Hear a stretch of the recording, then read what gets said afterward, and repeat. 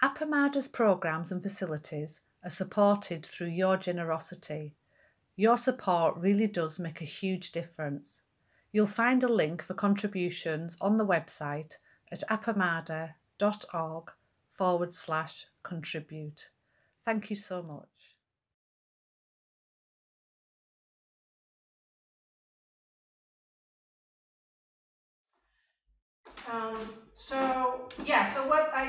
What was happening that day. So I had just read this wonderful statement about enlightenment being everywhere, and then I went and watched the news.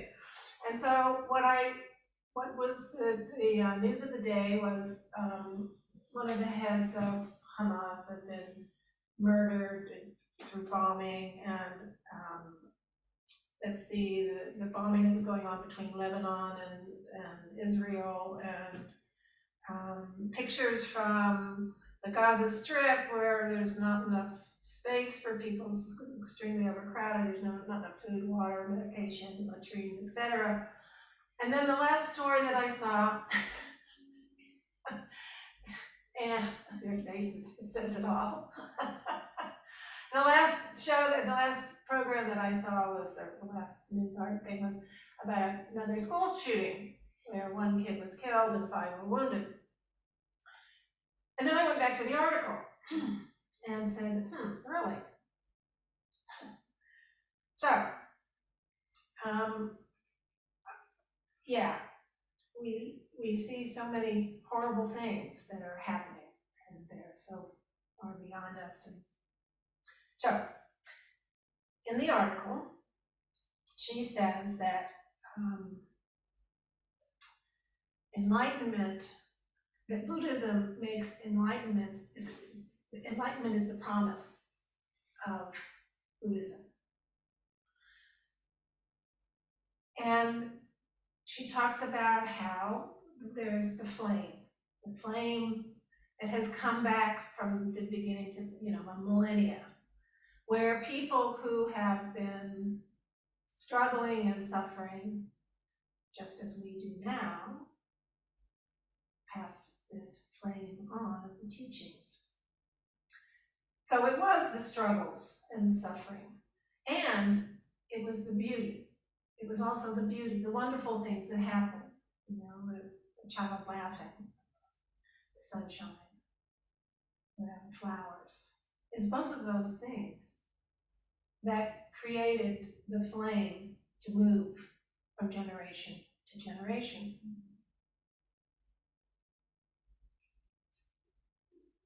And that brought all sorts of practices that support us on the path.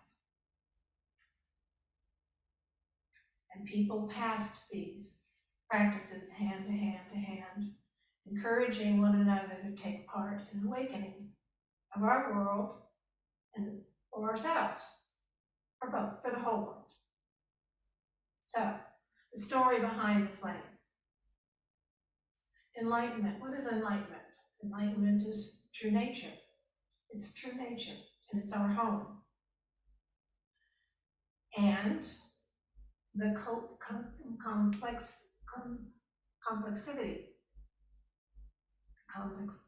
complexities, there's the word, complexities of our human life make us forget. They make us forget. And so, consequently, we develop structures of habit, of conviction, and strategies to use in our life to defend ourselves from the desolation that you feel when you watch the news. The good news is that we have these structures, but they're not real. The reality that we're seeing is not real. These habits actually exclude or obscure our capacity to see enlightenment is everywhere. So we have to dismantle them. That's what we do, right? We work on that. We work on those habits. We notice what we do and we sit with them. Give you an example. Easy. With my mother. We're doing pretty good, but all of a sudden I see it. It's coming. The anger's building up in her. And my immediate reaction is to, how am I going to fix this? Which never works. But for some reason, I can't tell you why, I looked from a bigger container and I just watched her. And it rose and it fell away. Enlightenment is everywhere. So there's this constant push and pull that we have. There's the push of it's a push and pull towards enlightenment, actually. It's the push of our own pain and the pain that we see in the world around us all the time. It's the pull by the glimpses that we have of something larger and truer than our ordinary self-oriented ways of experiencing life. Buddhism says, yes, we understand that. And there are ways to make these glimpses, these occasions, occur not by chance, not just by random chance, but so that they'll be consistently present all the time. That's part of the promise. One of the key ways is to make ourselves available. Make ourselves available all day to the grace we long to be touched by, and spread that grace to the world around us. That is the Bodhisattva vow, is to be with it and spread it around. So, to be clear, enlightenment comes from the word Bodhi, which more literally means awakening. So you have awakening and enlightenment, and they're just two aspects of the same thing. The word enlightenment sounds very static. Oh, enlightenment, have enlightenment. It's this thing, right? But in reality, it's very dynamic. In fact, the way things are is enlightenment. And how we experience the way they are the same enlightenment. So, it is the vast, inspiring nature of the universe itself. And the way we think, feel, and act, here's the caveat, when we're aware of and participating in that vast enlightenment manifesting as us. That's the awareness that makes it do this. So, what does that mean? So it means that it's the ordinary way that we experience life, in addition to an awareness of how everything interpermeates everything else. And that even the most difficult things are lit from within by the same undivided light. That is how enlightenment is everywhere. That is how enlightenment is everywhere. An example, this article is great, you guys gotta read it. You probably only have to after I finish. Anyway, it gives an example of this. It's a story about Tolstoy and Chekhov. They're walking together in the meadow. It's spring morning. And they see a horse.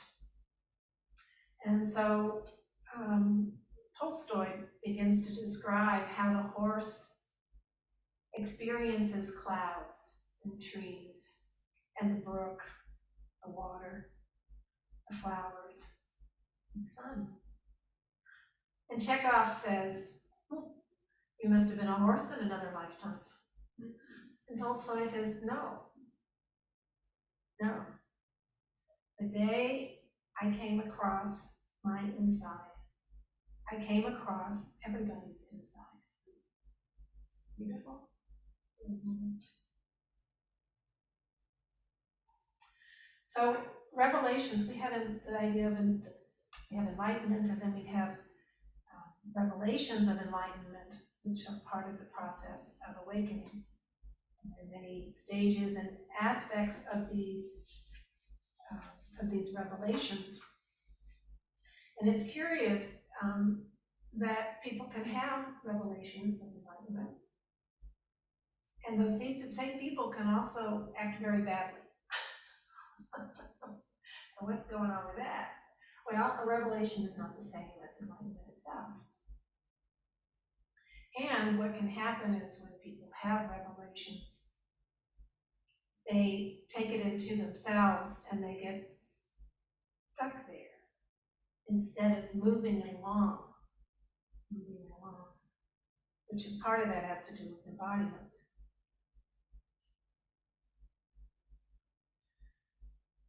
So, but the one thing is clear is what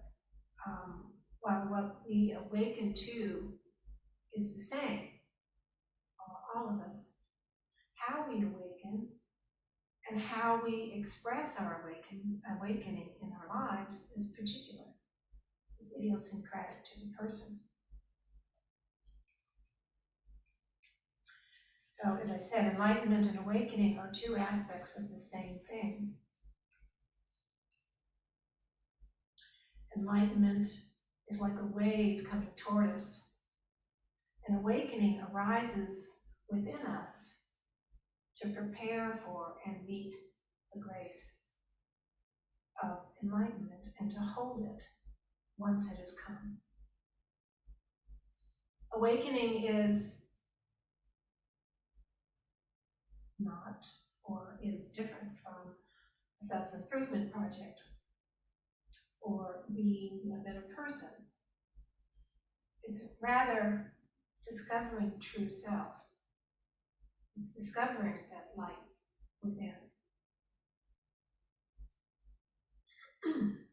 So the revelation has to do more than just run through us. It has to stain and dye us completely in the midst of daily life.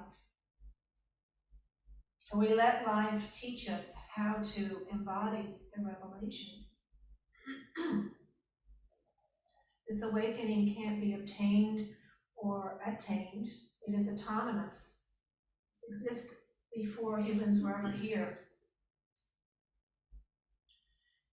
It is less actualization and more a matter of truing, as I said, and being aware of how things already are and becoming aware of the permeability of the self and the way we are continuous with awakening.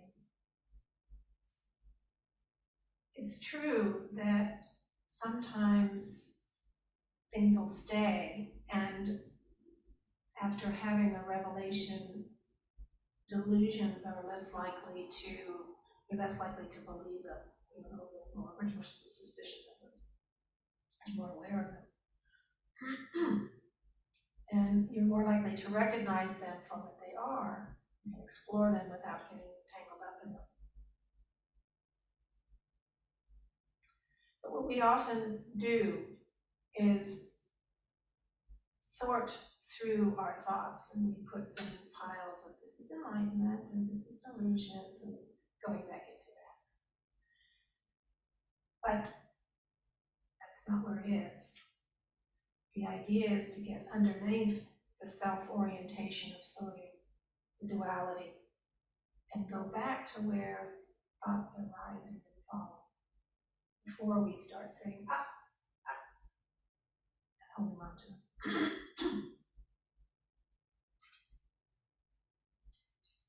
So awareness doesn't save us from the shared experience of humanity, of human life, but it can transform how we take part in them. So we're still going to die. That stuff is still going to happen. But the key is how we take part in them and how we see them. It means letting something speak to us without interrupting it with our habits of exile. So, how do we let things come in without saying before grasping on it? So the important thing, many important things, but is we can make a difference. We can have the possibility of enlightenment by working with our habits, by working with our convictions. And that's our practice, right? Pay attention to that. But part of getting back to the revelation is enlightenment is never complete until it's brought into the world. It goes back to the Bodhisattva's vow. The Bodhisattva, what is that? It's to save all living beings, not just ourselves. So as long as we hold any revelation that we might have, any sort of awakening we have, as mine, or something special, it stays in the frozen cave, the cave of ghosts. And the way to get out of that is to turn toward embodiment, the embodiment of enlightenment, whatever that looks like for any individual person. It's the coming back to the world and saving others. However we do that, however we choose to do that. So, I'm going to kind of put that together and then stop. Enlightenment is everywhere. There's lots of horrible things in this world. There's always light in everything. Deep down, there's light. It may not be showing. We can shine our light, let our light shine more the more we practice and address when we're not seeing things as they really are. When we start to see things as they really are, and this is the essential part, is the permeation between us and everything else. Seeing that, being open to that, being quiet. And also, what I didn't address was, what do we do with this stuff? What do we do with this stuff, the wars? And these are the things that we cannot answer. There are so many things that we, just as human beings, cannot answer. They're questions that have no answer. And our job is to hold them close. And know that they are unknowable. That's the other part. And be with our struggles. To be in the world is to be with struggle, to be with suffering. To be in the world is to be with struggle and suffering. But it doesn't end there. We don't have to. We can work on seeing things as they really are, and seeing enlightenment and offering it as we see it, express it, and offer it back to the rest of the world. So, I think I've said enough right now. Thank you. If anybody has any questions or comments, you're welcome to present them.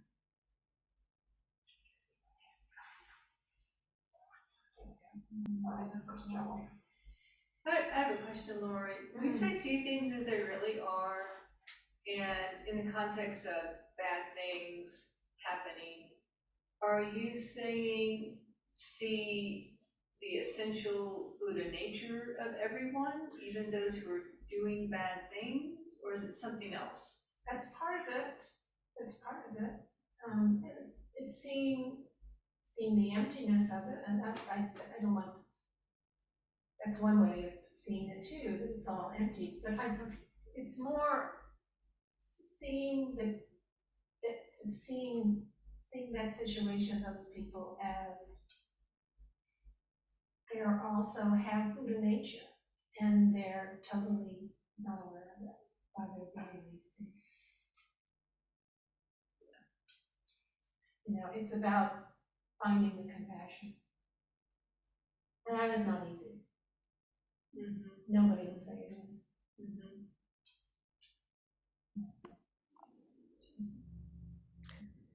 That's for me.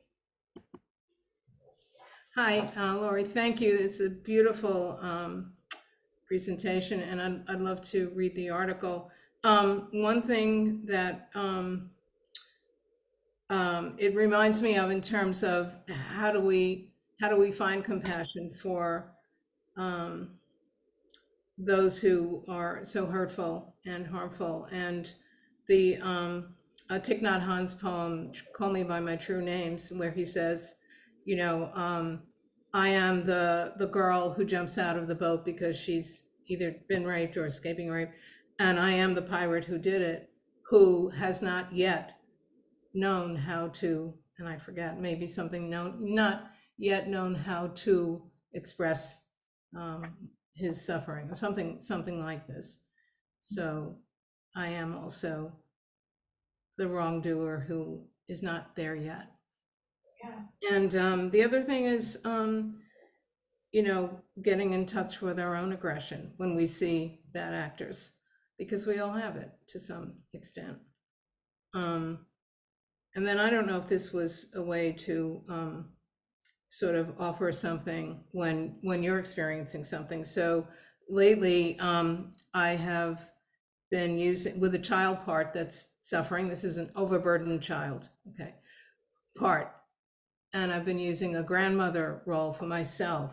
So more taking a step back so that I can soothe and comfort.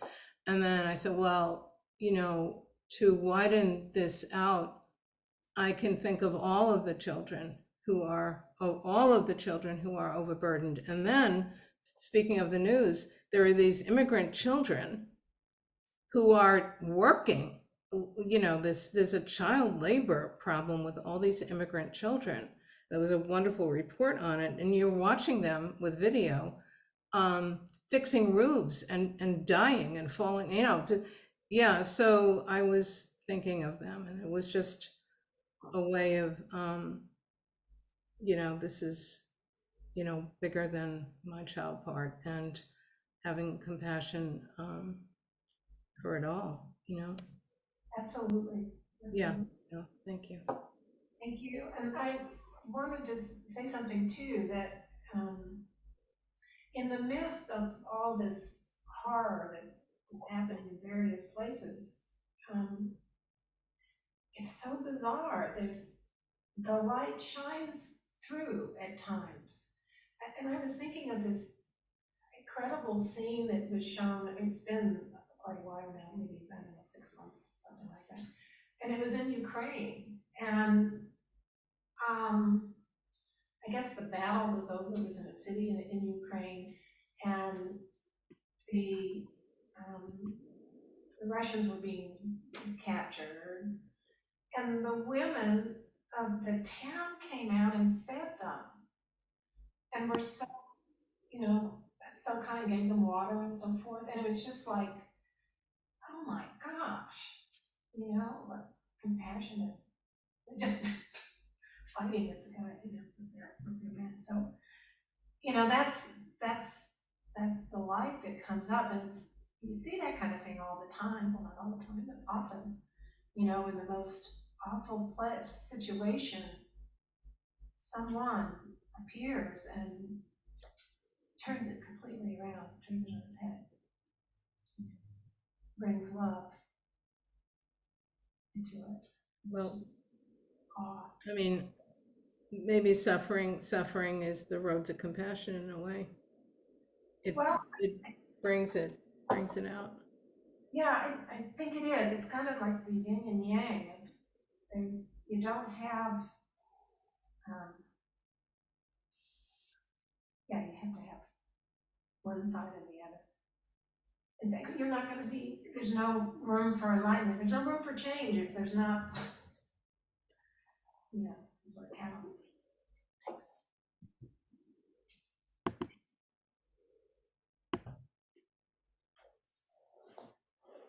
Anyone else?